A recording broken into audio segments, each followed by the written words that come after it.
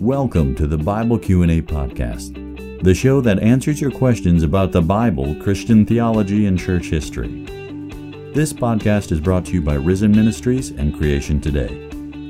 Now here are your hosts, Tim Chafee and Eric Hovind.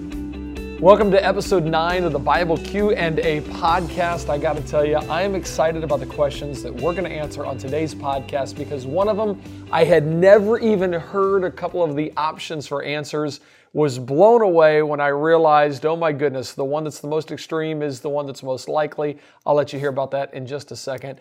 Tim, how's your day been? It's been one of those crazy days, if you've ever had those before. I woke up, as soon as I came out of my room, I heard loud noise outside, and it sounded like some glass shattering, and went out there and realized we had a big ice storm, and our tree had collapsed, and part of it was lying on the van, so had to call homeowners insurance and car insurance to try to figure out who covers that, when it's something from the property that falls on the vehicle.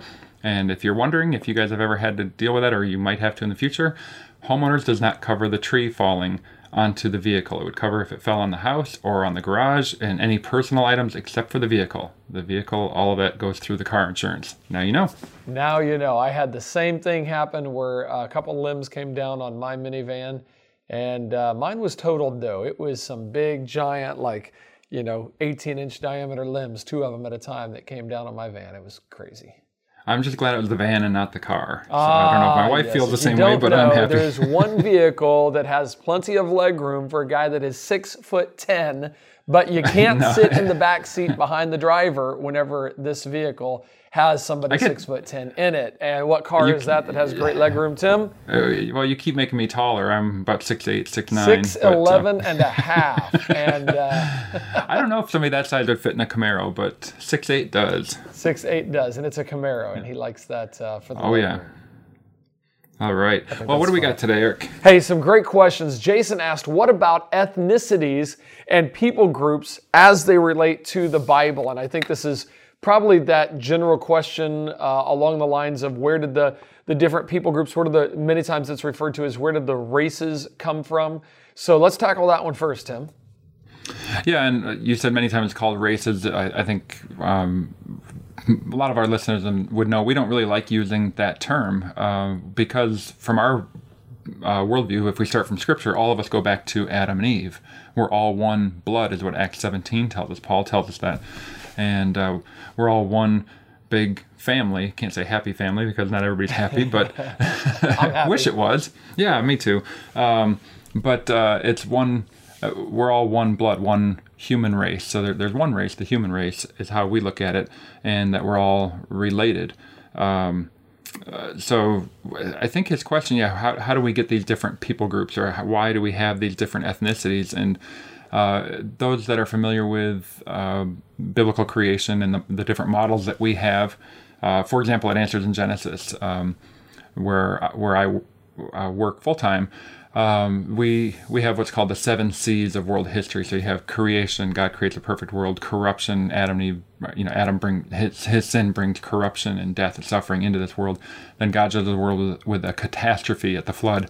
The 4th C is confusion, which is at the Babel event in Genesis chapter 11. And then when you look at the next ones, it's Christ, cross, and consummation. And a lot of times Babel seems to, the confusion one, that seems kind of like a minor thing compared to the others, doesn't it, Eric, at surface level? Yes. I mean, it doesn't seem like it fits in with these big earth-shattering or, worldview-shaping events until you realize how much explanatory power it has for describing this very thing that we're talking about, as well as some other things. But so why do we have the different people groups we have? We would say that a lot of that goes right back to the Babel event. If you're not familiar with that, you have Noah and his family get off the ark. God tells them, be fruitful, multiply, fill the earth. And within a few generations, we see that the people have disobeyed. Rather than scattering and filling the earth like they're supposed to, they gather together in the plain of Shinar, and they decide to build this city and a tower whose top is in the heavens, or they want to make a name for themselves. So rather than exalting God's name, they're trying to exalt their own name. And there's there's a lot of theological things going on there. If you look at, well, let me just say this for a minute. We'll get back to Jason's question. Here you have man trying to make himself great, make his name great. And what we're going to see in that passage is that God humbles them. And in the very next chapter, God calls a guy named Abram, whom we know as Abraham. God would later change his name. And he says, Abram, come to a land that I will show you, and I will make your name great. So here we have this great picture of when we try to exalt ourselves, God humbles us. When we humble ourselves, God will lift us up. So, Eric, what does Babel have to do with the different people groups? How does that explain Jason's question? Well, I think it goes into when you separate according to families, and I was going to ask, what are the different ways that we can categorize this when we talk about people groups? Can you call them skin colors? Can you call them ethnicities? Can you call them cultures? Are there other words to describe these people groups? But when this happens at the time of Babel, when you're separated according to families, as the Bible says, you're going out, well, now you're going to only mix and only marry within a certain number of people. And so certain genetic traits would become predominant based on that family group. This is kind of, I say simple genetics, as simple as genetics can be. But guys like John Sanford and others have done a great job of talking about what would happen in these cultural groups, in these families as they spread out, and how certain genetic traits would become predominant over others. And help. So you're not saying that there's one family that was really dark skinned, they moved to Africa. There was a family who was really light skinned that went to Scandinavia, and there was several families that were kind of middle brown, and they moved. They kind of hung around the Middle East or went to China or maybe all the way over to the Americas. Is that what you're saying? No, it's not. Yeah, that's right. Okay. I'm not saying that that's how it happened. I'm saying that as these families spread out, certain traits would become predominant. So if they had, and I wonder what all they are, the high cheekbones or the high calf muscles of some people, or the different physical characteristics would become predominant. But I think there's a couple different things. You've got the genetics of just that people group. And then I believe it's kind of a new science. The epigenetic traits would become predominant based on location of where they go. Based on location, certain genetic information would do better or adapt better to hot environment, cold environment, lots of sun environment, perfect environment like down here in Florida. So you would actually adapt to these environments, and over the last 4,000 years, that's I think what we've seen happen. Yeah. So what we would say is that we think that the majority of people, or we think that Noah and his family were probably middle brown for the most part. Adam and Eve, we think, were middle brown, but with the capacity, with the capability to have the genetic variability from light through to dark as far as skin tones go. And if you think about it, skin tone is really just one minor factor, and I say minor in terms of it's genetically, it's not a big issue. It's major as far as its cultural impact and the way people often view that. Unfortunately, it shouldn't be that way, but that's how we've been trained to think. But we would say that more than likely, most of the people there were somewhere middle brown skin tone, and as people scatter, as they separate according to family, certain traits will come out. I mean, think about, you could do the same thing with height, right? Yeah. So, Eric, if you have a group of people that move to somewhere in Central Africa who are really short on average, a tall person that might be 5 foot, so like the pygmies. Maybe you have a people group that are pretty small. Well, they're going to continue to be pretty small unless you mix some genetics in there of taller people. Or you could do the same thing with taller people, that they're going to, on average, have taller people until you mix in some genetics for shorter people. And so a very similar thing would be for the skin tones and how you would have different skin shades or skin tones come to the forefront in a culture. So if somebody who is living in Central Africa and this group is mostly dark skin or almost all dark skin, if you don't introduce lighter skin genetics into that, they're just going to continue to have dark skinned people. Yeah. And of course, today with world travel, we are seeing more of an intermixing in things, and we're getting to watch what happens. It's kind of interesting. Oh yeah, and actually, some of the coolest things that you can ever look up, and it's unfortunate a lot of people aren't aware of this yet. But some of the coolest pictures you'll ever see, look up black and white twins. online. It's just amazing. Two babies, twins. They're born, one black, one white. I actually have a friend who that happened with their family, and I asked them. Yeah, same parents, same mom, same dad. Can I use you guys as an example? She said no. I said okay. I'll go online and pick somebody else.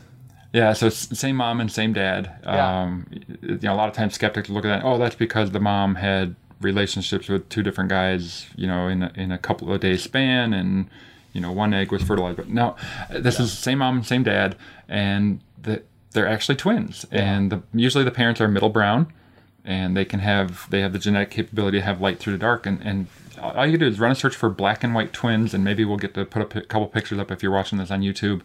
Just some extraordinary pictures. Hey, Tim, what I'm curious about, because I do like this question, but I typically hear it from kind of an agnostic perspective where they're like, oh yeah, well, where did you think if everybody came from Adam and Eve and then they all came from Noah, where did all the different they say races, where did all the races come from? And in my mind, I'm going, this is no problem if you believe in Christianity.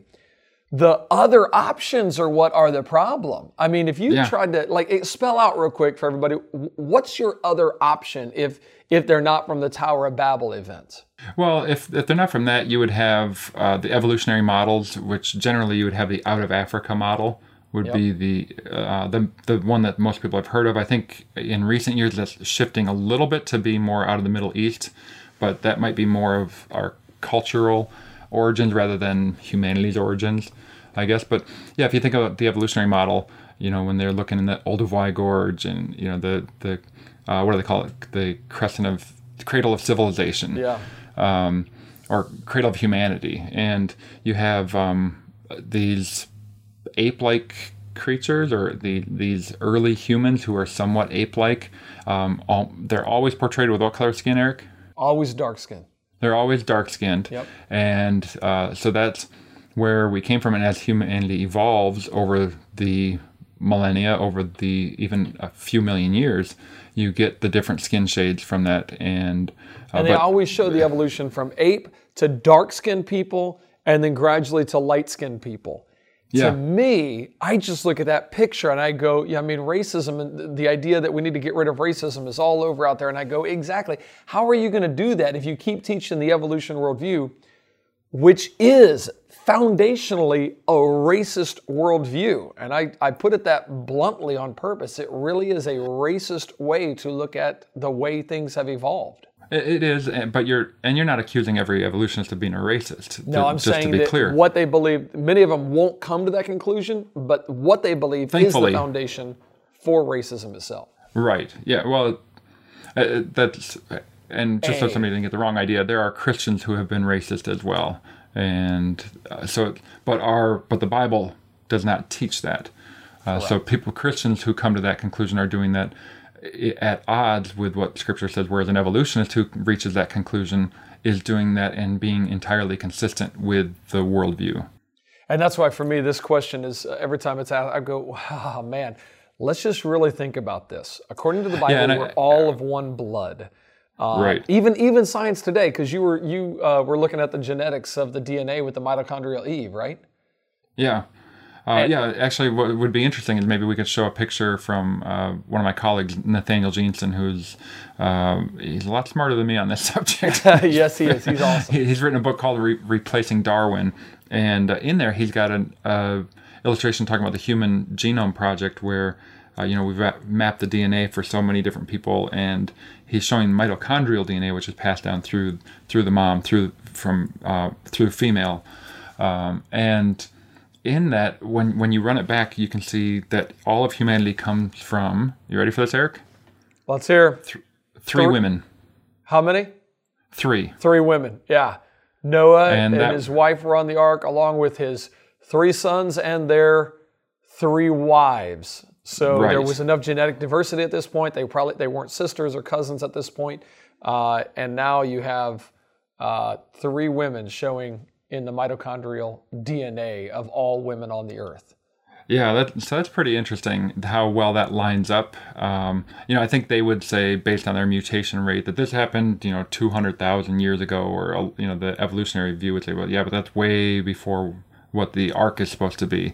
But it's just really a difference in calibration on the clock itself.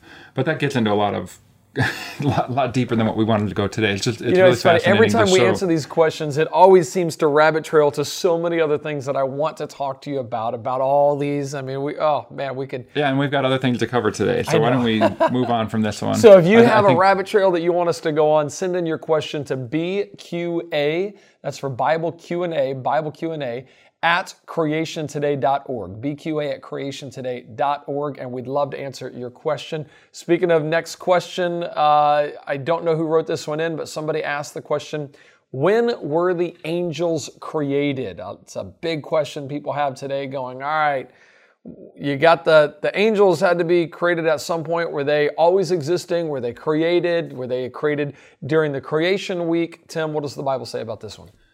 Well, the Bible doesn't give us a specific verse. It doesn't say, and on the fourth day, God made the angelic beings, or on the second day. It doesn't tell us that, but we can look at different places in Scripture that might give us some hints at giving an answer. Now, I think a lot of people just assume they were made in eternity past before God made anything else. I don't know if we can be 100% confident in ruling that out, but I'm pretty confident that we can say no, that's not the right view. There's one verse that comes to my mind that makes me go, I don't think it can be eternity past. Yeah, in Exodus 20 verse 11, when God is giving the 10 commandments to Moses, and the fourth commandment is remember the Sabbath day to keep it holy, and then he goes on for a couple of verses, then he says, for in 6 days, you're going to work 6 days and rest for one, and then he says, for 6 days the Lord made the heavens, plural, the earth, the sea, and all that is in them. So everything in the heavens, the earth, the sea, were made during that 6-day creation week. The angelic beings would probably be considered to be part of the heavens, or in the heavens. They're heavenly beings. They're not in the physical realm necessarily, but in the heavenly realm. And if that was constructed during that 6-day period, then they would have been made during that time as well. So let's move forward with that as our basis. Which day would they have been made? Well, in Job 38, God starts asking Job a series of questions. Where were you, Job, when I did this, when I laid the foundation of the earth, when I did all these things? And he's talking about during creation. And he says, when I laid the foundation of the earth, and who stretched his line upon it, all these kind of things that he's talking about. And he says, when the morning stars shouted for joy, and the sons of God, when the sons of God shouted for joy, and the morning stars sang together. So there's parallelism equating sons of God with morning stars. These are angelic beings that are rejoicing when God is laying the foundations of the earth. So does that refer to day 3 when God makes the dry land appear, when the land itself is considered earth? Just like in English, where our word earth can mean the whole planet, it can mean dirt, it can mean the land. The Hebrew word eretz is the same way. It can mean the whole planet, it can mean the land, it can mean the soil itself. I'm not completely sure if it can mean the soil, but it certainly can mean the land, and it can mean the planet. I'll have to look up the other one. It's the same when God made man out of the dust of the ground. Is that the similar? I'd have to look it up. I think it's a different word, but I think the ground would be the eretz, and then if you want to talk for a minute, I can pull it up and look. Well, I find it interesting, and because you were also saying that there are, when we actually define angels, the word angel simply means messenger, and we also see in heaven that there are a variety of different throughout the Bible. There are a variety of different types of angels, types of created angelic hosts. So first of all, we know that they are spirit in nature, not physical in nature. Although we also know in the Bible that they can take on the form of matter, they can appear as a man. That happens. And what do you mean by the Bible? What do you mean by their spirit? I mean, they have some substance. They're localized to a body of some sort. But correct? I guess I would always think of the angelic beings as, well, I mean, they have wings. Yeah. So how do you? I've always thought of, you always think of angels as in the spiritual realm. When you think of demons and angels, you think of that's in the spirit world. And they can take on physical properties. But when the Bible says the cherubim have, 3 sets of wings. The seraphim does. The seraphim, yes, have 3 sets of seraphim. wings. 2 to cover, and it talks about has their feet, has their arms, their head. So I'm curious about all that. So real quickly before I go to that, the dust of the ground, those are different words than eret. So ground is actually, and this one I should have known, is Adama. It's the word that we get for Adam, or it's a word play with the word for Adam, for man. And dust is a different word as well. So that's not referring to that's not the same word as Eretz for the earth. But I think a lot of times people assume that all angels have wings. The Bible doesn't say that. It does speak of the seraphim having 6 wings, and there's one place in Daniel that I think it describes one flying to Daniel, but it never says that all angels have wings. That's just a picture we get in our day. But going back to when they would have been made, if laying the foundation of the earth refers to the dry land appearing, they have to be made before day 3. If it's referring to the creation of the earth itself, then you have, in the beginning God created the heavens, plural, and the earth, Genesis 1:1. It would be before the earth was made. I think it's right at that very first statement. In the beginning God created the heavens. So the things that are in the heavens would include the angelic beings, and therefore they could watch everything else God is making, and so they would be included in that statement. So I would lean toward the first day, one of the first acts that God makes, or that He does, and but at the same time I would be a little bit tentative with that, because we're just not given a clear statement about it when they were made. Now, if I can, I don't know if I can tempt this out there for somebody to write in a question that we can then answer. But you should write in to bqa@creationtoday.org and say, okay, when God said in Genesis 1:26, let us make man in our image, who was He talking to? Somebody should ask that question, because I'd love to ask that question to Tim. But right now we got to move on to the next question. Tim, would that be a good question? Yeah, that would be really fun, Eric. Thank you. Yes, that would be fun. No, because this whole idea, when were the angels created, that ties into so many other interesting concepts out there in the Bible. Things that some of them I've heard before, others I had not been taught, and I'm just going, wow, it's deeper, and there's more out there. Like our last question for today, this blew me away. I had never, ever even heard some of the possibilities. Before you ask the question, let me just say real quickly, I did mention in Daniel that it spoke of an angel flying. That's Daniel 9:21, that Gabriel was caused to fly swiftly to Daniel. And I just wanted to verify that, make sure that I wasn't remembering things improperly. But it does say that Gabriel flew to him. Whether or not that means he has wings or not, maybe he's like Superman and has a cape. It just doesn't tell us. So, all right. Carry on. All right, are you ready to tackle this question? I think so. This, to me, I think we ought to set it up a little bit after we ask the question, but once we set it up, I had never heard even some of the options that are out there, so I'll let you list the options and then go through each one. I find this fascinating to learn about. It's a passage in the Bible in Genesis chapter 9, verses 18 through 29, where the Bible talks about Ham going in and seeing his father naked. Okay, so he sees his dad naked, then he goes out, and it seems like he makes fun of him or something, and he talks to his brothers about it, and they go back and cover their dad up. But then because of this, Noah curses Ham's son, Canaan. He doesn't curse Ham, he curses his son, Canaan. And wait, I thought wasn't there something called the curse of Ham in the Bible? Well, see, that's the question. So is there a curse of Ham in the Bible, first of all? No. Because there's not, is there? That's not No, there's not. And it's actually a curse on Ham's son, Canaan. Right, and so that actually goes back to our first question that we were talking about today, the different people groups, because a lot of people will say, oh, that's the curse of Ham, that's the origin of the darker races, the darker people groups. And no, it isn't at all. That's not what is talked about in the Bible. The Bible never even says Ham was cursed. It was I think Canaan. That's such a racist remark, because in that it says, a servant of servants shall he be, and people have used that to say, well, because we brought blacks over as slaves, therefore that proves it. When you study history, there have been more white people enslaved throughout history than black people enslaved throughout history? Slavery is a very interesting topic. We ought to talk about that sometime. What is real slavery? Does the Bible condone slavery? Somebody please write in about slavery so that we can talk about that, okay? Well, BQA at creationtoday.org. But to you get back really to opened up a this. can of worms with that statement. Yeah.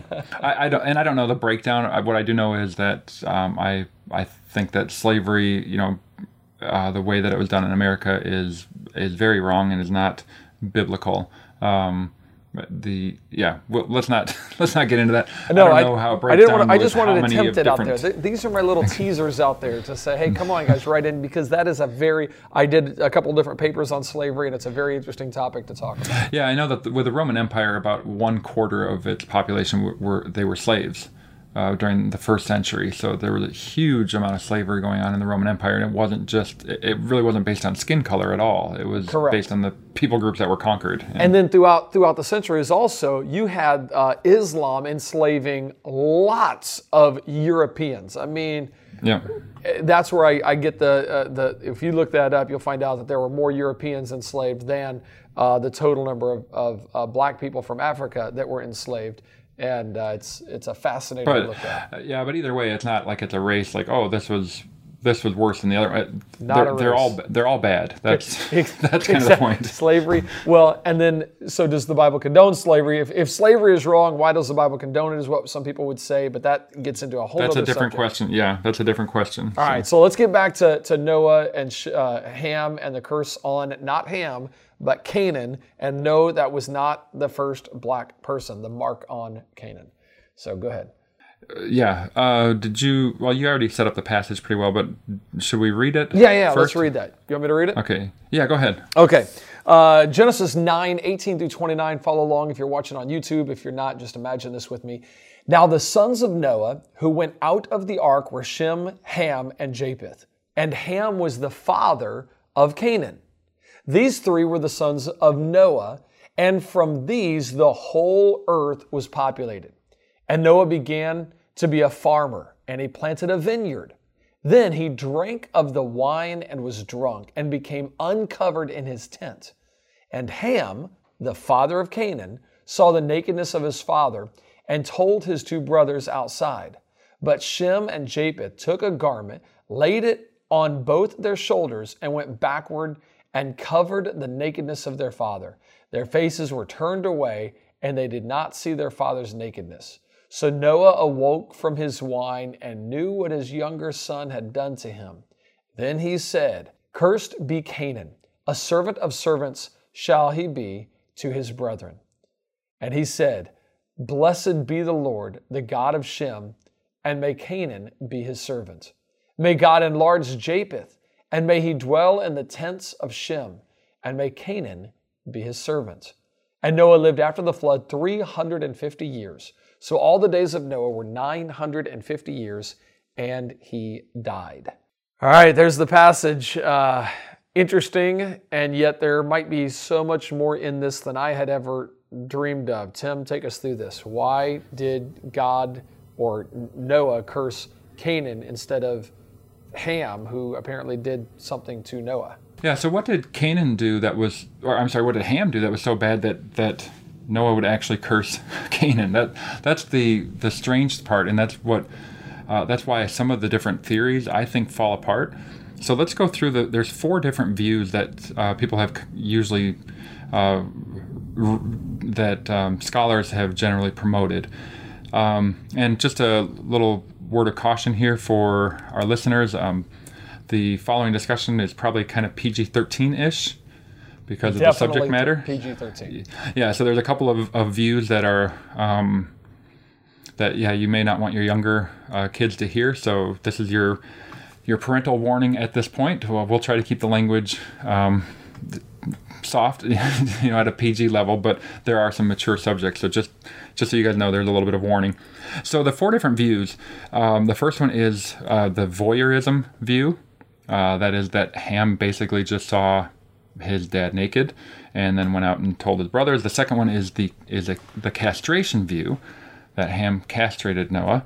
The third one is the paternal rape view, that Ham raped his father. And the fourth one is the maternal rape or incest view, that Ham either raped his mom or had consensual relations with her. So, all right, so I got to tell you right off, Tim, when you list those 4 views, I have heard of the first one, the one where he just saw his dad and it was like a disrespect thing, and I had heard the third one as almost a homosexual type act against his father. Those are the 2 I had heard. I'd never heard of the idea that he could have castrated his dad or that he actually committed incest and had relations with his mother. So this is like, all right, you got to go into this and kind of walk us through this. Sure. Yeah, well, the first thing I think we got to do is make sure that we're not making excuses for Noah's behavior. There's some people who, Noah's a biblical hero. He is faithful. We see before the flood, he's a righteous man. He does everything God called him to do. And then after the flood, we read, okay, he gets drunk. And some Christians have been like, well, maybe he didn't know that fermentation occurred because maybe it didn't happen before the flood. Now it does for the first time. So this surprises them. We don't have to make excuses for somebody who makes mistakes because we all make mistakes. And the Bible doesn't hide the flaws of its heroes. We know about David's sins. We know about Solomon's sins. We know, we know their shortcomings because the Bible doesn't hide that from us. And really, that's a great testimony to the historicity of these events. They're not sugarcoating it like some religions might. So we don't have to come up with excuses for him. People have tried to figure out why was Noah drinking. Maybe he liked the taste of wine. Maybe some people say maybe his wife died and so he was depressed and started drinking to get over the pain, or maybe he was so distraught over the fact that every single person on earth other than the 8 people with him, or the 7 other people with him, were killed in the flood. We don't know. The Bible doesn't tell us. It just tells us that he grew a vineyard and he drank from the wine and became drunk. So let's not make excuses for what happened there. You might want to speculate all you want, but it's not germane to this question. Let me ask you this, Tim. Is it possible, because I've heard and was taught that maybe there was no such thing as a fermented wine before the flood, so he didn't even know that he was going to be getting drunk? Well, at the Ark Encounter, we show people in the pre-flood world in a diorama, like in a drinking party. So they had wine. No, I'm just kidding. We can't say just because we made it that way. The Bible doesn't tell us one way or the other. We know that the world was full of wickedness. It was Jesus talked about they were eating and drinking, marrying and giving in marriage. That seems like drinking, maybe of alcoholic. It certainly was alcoholic in Jesus' time, and you could get drunk then. And so when he was talking about the days of Noah. But he was talking about the days of Noah, people eating and drinking, marrying, giving marriage. I don't think he was talking about drinking water. No, I agree. I'm saying because that did happen in Jesus' day, and he was giving this as an example. Hey, when this happened, they were eating and drinking, and it was that same idea of the drinking the wine. Once they got to a certain point, you started giving them the bad wine because they had enough. They couldn't tell. It was. Yeah, it just doesn't. I don't think that you can make a good argument for the idea that it never fermented prior to the flood. I don't know what would be different in physics that would prevent such a thing from happening. So I think it's unnecessary for us to try to propose that. So let's go through the 4 views here real quick. Yeah. The first one, voyeurism. This is kind of the straightforward reading in English. Like Ham walks in and he sees his dad naked, and walks out and kind of tells his brothers. We don't read what he told his brothers, just that, hey, Dad's naked in the tent. And what does voyeurism mean? Voyeurism is trying to see people who are naked. So you have people who would carry like a camera on a selfie stick down by their feet or something like that, and they will like put it underneath a woman's skirt or something like that. They can be arrested for voyeurism. Or now I know. Thank you. Yeah. All right. So I should have Googled that one pervert before this. I was like, no, seriously. I'm like, why would you call it voyeurism? But now I got it. That's why. See, you learned something. I learned something on the Bible Q&A podcast today. Yeah. So, anyways, maybe the idea is that Ham was really disrespectful. Like, oh, Dad's such a lush. Dad's such a, look at this guy. What a waste. I mean, he was this faithful man, and now he's just a drunk, and maybe Ham is mocking him in some way. And so he's being really disrespectful to Noah. So that would be the the really bad thing here? I mean, was it wrong for a son to see his dad in his birthday suit?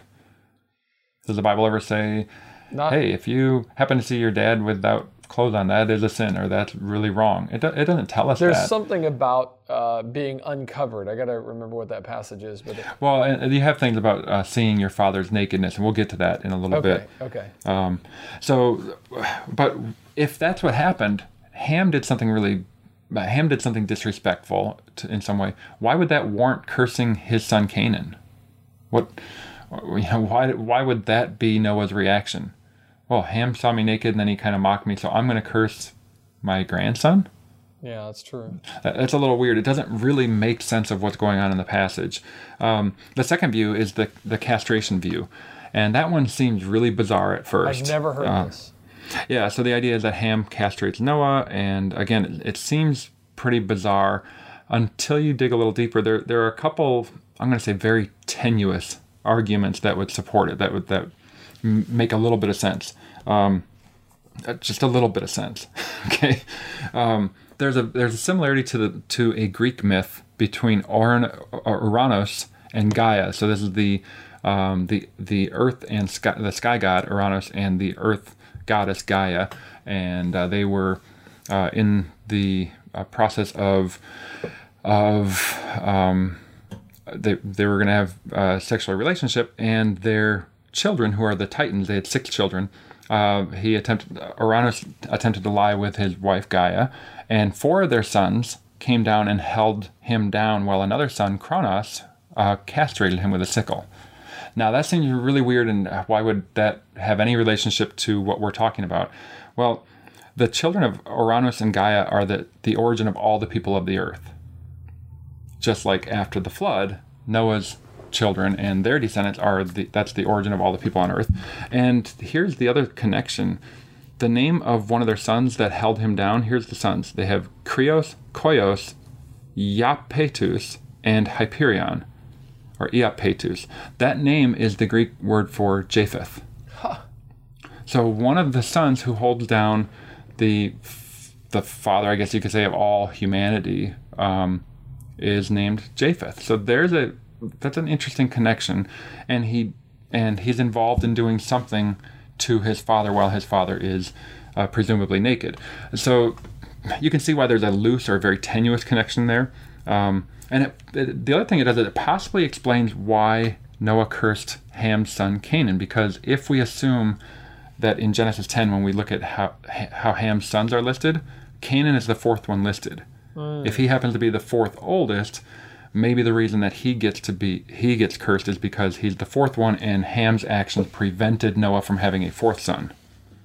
So, see what I mean? Where I said there's some very tenuous arguments. I mean, there's a little bit of a thread there, but again, I don't think that it's a real. Can we go to Greek mythology argument. And then go back and say, therefore, it's right? And there's no indication. There's nothing about castration in the passage. There's no wording at all like Ham did this. That he took a knife and or any of those things. That it just isn't described. So. That doesn't seem to be the best argument, even though it does give a little bit of an idea why the 4th son, why Canaan gets cursed. So the third one is the paternal rape view, that Ham raped his father. This one is probably a little more popular in our day, and I think primarily because the issue of homosexuality has really gone to the forefront in our culture, and that's a different issue as well. But it's probably the most disturbing one if you think about it, that a son would actually do that to his father. You could see why Noah would be very upset with what happened. So there's a couple of arguments that people use. In Leviticus 20, it uses the idea of seeing a person's nakedness. That's an idiom for sexual activity. And so Ham sees Noah lying naked. Maybe that's the similar wording that there's a sexual activity that's taking place. Genesis 9:24 talks about how Noah awoke and realized what his son had done to him, and so people would point to that and say, "Here's this is more than just looking." It's more than just looking. Ham did something to his father, and so there's that paternal rape view. Again, the problem is one of the major problems is the idiom about seeing your father's nakedness that Leviticus 20 talks about is not about having sex with your father. We'll come to that in just a little bit. But the other problem is, why curse Canaan? Again, why does Canaan bear the brunt of something that his father would have done to his grandfather? It doesn't make any connection. There's no sense in Noah waking up and saying, Ham, because you did this awful, terrible thing to me, your fourth son Canaan, I'm going to curse him. There doesn't seem to be any connection, so I don't know why that would be the right view. But the fourth view, let's take a look at this one, is the maternal rape or maternal incest view. It states that Ham had either raped his mom or had a consensual relationship with her while Noah was passed out from his drinking. This blows my mind. I've never heard this one before. So yeah, and at first glance it seems odd because it talks about Noah becoming uncovered in his tent, right, and Ham seeing his father's nakedness. So the first argument comes from numerous passages about the language in Leviticus where a person sees someone else's nakedness. Now the wording's just a tiny little bit different. In Genesis 9, we're told that Ham saw the nakedness of his father. It doesn't say that he uncovered his nakedness. But the book of Leviticus uses those two phrases interchangeably at one point. So Leviticus 20, verse 17. If a man takes his sister, his father's daughter, or his mother's daughter, and sees her nakedness, and she sees his nakedness, it is a wicked thing, and they shall be cut off in the sight of the people. He has uncovered his sister's nakedness, he shall bear his guilt. So seeing somebody's nakedness is the same as uncovering someone's nakedness in that verse, correct? Correct. Okay. Now, is it more than just seeing somebody's nakedness? Let's take a look. It's not that they just saw each other naked. It means that they had an incestuous relationship. Leviticus 20, verse 11 says, the man who lies with his father's wife has uncovered his father's nakedness. Both of them shall surely be put to death. Their blood shall be upon them. So Leviticus 20:11 is the person who lies with his father's wife, has uncovered his father's nakedness. So seeing your father's nakedness is the same as uncovering your father's nakedness, and uncovering your father's nakedness means that you had a relationship with your father's wife. Wow. So there's more than just that one. So Leviticus 18, verses 7 and 8, the nakedness of your father or the nakedness of your mother you shall not uncover. She is your mother. You shall not uncover her nakedness. The nakedness of your father's wife you shall not uncover. It is your father's nakedness. So the nakedness of your father's wife is your father's nakedness. That's cursed is, Deuteronomy 27:20, cursed is the one who lies with his father's wife because he has uncovered his father's bed. So these passages specifically forbid a man from engaging with sexual activity with his own mother or possibly with his stepmother. And there's other verses that speak of a woman's nakedness as being the nakedness of her husband. You can see that in Leviticus 18, verses 14 and 16, and also Leviticus 20, verses 21 and 21. So why would Ham do something that's so vile?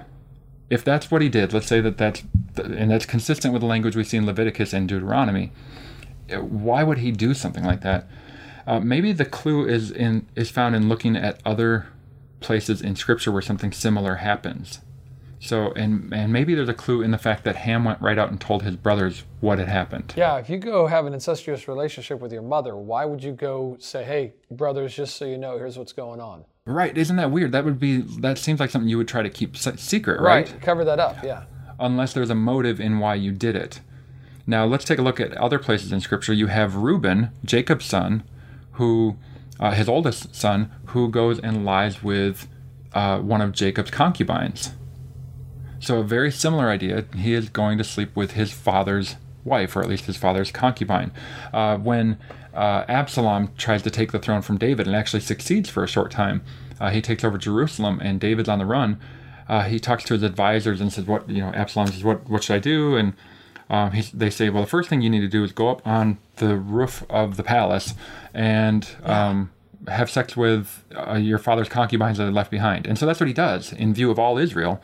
He goes up on the roof of the palace and sleeps with David's concubines. It's a weird thing for us to think about that, but Adonijah tries to do something very similar. Another one of David's sons, when David is old and on his deathbed, basically, they bring a young maiden to him named Abishag, and she is there to lie with him to presumably to keep him warm, but also to see if he is still potent. Maybe we could say, and it tells us that he's not the king did not lie with her. But what happens next is the interesting part and why it's relevant to what we're talking about. You have so when David's just about to die, Adonijah tries to take the throne. He tries to make himself king, and so he brings all these advisors off to the outside of the city, and they're throwing this festival where they're going to call him king. And meanwhile, Bathsheba and Solomon go to speak with the king and say, "Hey, isn't Solomon supposed to be on the throne?" So David names him the king, and then Adonijah's afraid because he thinks Solomon's going to kill him, and Solomon basically says, "Well, I won't as long as you prove yourself. I'm not going to do that." So a little bit later, Adonijah comes in to talk to Bathsheba, and he says, the kingdom was mine, basically. But now Solomon has it. Can you just grant me one request? And she's like, sure, what is it? I'll go talk to Solomon about it. Well, give Abishag to me as wife. Wow. And then when Solomon finds out, Solomon's like, all right, he needs to die. Because this is the last woman that was with David. Yes, and so what we see in each of these cases and what we see in ancient Near Eastern cultures is that when a person attempts to lie with their father's wife, they are essentially trying to say, I am taking over dad's position. I'm in charge now. I'm the authority here. So why did Ham go out and tell his brothers? According to this view, it's because he's saying, guys, I'm in charge now. Wow. Now, here's where this gets really interesting. If, and this is an if, the Bible doesn't tell us, but it does seem to hint at it, because twice in the passage, before we're even told what Ham did, whenever it says Ham, it says, and Ham, the father of Canaan, verse 16, and Ham, the father of Canaan, verse 22. Yeah. It's stressing that Ham's the father of Canaan before it even tells us Ham did anything. Yeah, before it tells us that all the descendants of Ham as well, and the descendants of the others. Right. And so if Ham sleeps with his mother, and she becomes pregnant as a result of that, and that child happens to be Canaan, Ham is the father of an illegitimate child named Canaan. Now we understand why Noah curses Canaan. He would be an illegitimate child. It's not that Noah's saying this child will be scorned and looked down upon, and we're going to hate this child. That's not what he's saying. He's not saying God's going to smite this child or anything. It's just that the people that come from him are not going to thrive like those who come from the legitimate children. But there's a connection in Genesis that's almost the exact same thing.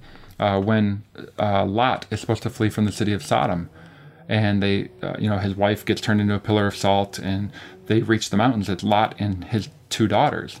Well, what do his daughters do, Eric? They end up going in, getting them drunk, and sleeping with them, trying to say, hey, we got to raise up seed, we got to have kids in order to continue. Right, because everybody they knew in the cities around them were wiped out during that destruction, and so they say we got to preserve our father's line, and so they each bear a son, and their names are Moab and Ben-Ami, who would become the fathers of the Moabites and the Ammonites, respectively. So here's what you would be having in, let's say the maternal incest or maternal rape view is correct, the fourth view. You would have the origin of the Canaanites, and with Lot, what happens there, you have the origin of the Ammonites and the Moabites. Wow. And these are like Israel's three big enemies. Biggest. These are the ones they have to go conquer. Yeah, those are the ones that are in the land or around the land that they have to go through. These are Israel's enemies. So as Moses is leading the people toward the promised land, and as Joshua is going to lead them into the land, who are the people they run into? The Canaanites, the Moabites, the Ammonites. And Genesis is telling us they are all illegitimate children. See, I'd never heard all that before, and when you first say the view, I'm kind of like, yeah, right. Then you go and explain this, and it's like, well, it does explain a lot of stuff. Yeah, I think it has the most explanatory power. I don't know that you can prove that that's exactly what's going on, so I'm not going to be dogmatic here, and I don't want any of our listeners to think, oh, Tim says this is the right view. I think it explains things the best, but there's assumptions. You have to assume that she gets pregnant as a result of what happened. It doesn't say, and Noah's wife conceived, and then she divorced. It doesn't tell us that. You have to assume that. When Noah awakes and sees and learns what his youngest son had done to him, you have to assume there's a gap in time there, that Noah wakes up from his drunkenness, and then, maybe months down the road, he realizes, my wife's pregnant, and I didn't do it. And and then he finds out Ham did it, or maybe once the child is born and named Canaan, that's when Noah pronounces this curse. Again, there's some assumptions that go into it, but as far as explaining why Canaan is the one who gets cursed, this one I think is by far has the most explanatory power. It explains why Ham went out and told his brothers what he did. It explains the language that's used about seeing your father's nakedness. So it seems to make the most sense, no matter how uncomfortable it makes us feel as far as what might have happened there. And it's also consistent with what we see in other cases in Scripture and in ancient cultures, where a man who tried to take over his father's role and his authority would try to steal his woman as well. Unbelievable. Well, let us know what you think. Write into bqa@creationtoday.org, and I will be more than happy to pass on your question to Tim, who will give us the answer. This is fantastic. Tim, thanks, man. I'd never heard some of this stuff before. Very, very interesting. Yeah, you're welcome. No matter how disturbing it might be, sometimes, I think people like the first one because you can get away with saying that one in Sunday school. Yeah, that's true. Yeah, you can teach that one and not get awkward. Yeah, the other three, they're all kind of awkward and difficult. But, the Bible describes some things that are pretty gruesome and pretty heinous. It doesn't say this is a good thing, but It just describes them for us. And it doesn't glorify them. It doesn't go into detail. A lot of times it uses idioms to explain that. So seeing your father's nakedness would be the same as having a sexual relationship with your mom or with his wife, your stepmom. And no, the Bible is not condoning that just because it talks about right. it. Okay. Exactly. That's the point. Yeah. That what Ham did was wrong. On all four views, they would say what Ham did was wrong. But this one, I think, makes the most sense of the rest of the passage and the other passages we see. So maybe someday we'll find out for sure which one's the right one. But I think that one, from what I understand at this point, that one I think is probably the best answer. Maybe there's a fifth one I don't know about yet. All right, well, thanks for hanging out with us on the BQA podcast. Tim, I'm looking forward to the next episode where we've got some more already lined up. Great questions for episode 10. So check us out next week for the BQA episode number 10. All right, you guys have a great day. Thanks for listening. You've been listening to the Bible Q&A podcast. If you have a question you would like Tim and Eric to address on the program, please send an email to bqa@creationtoday.org. The views expressed on the Bible Q&A podcast do not necessarily represent those of other ministries with which Tim and Eric are affiliated. Thank you for listening.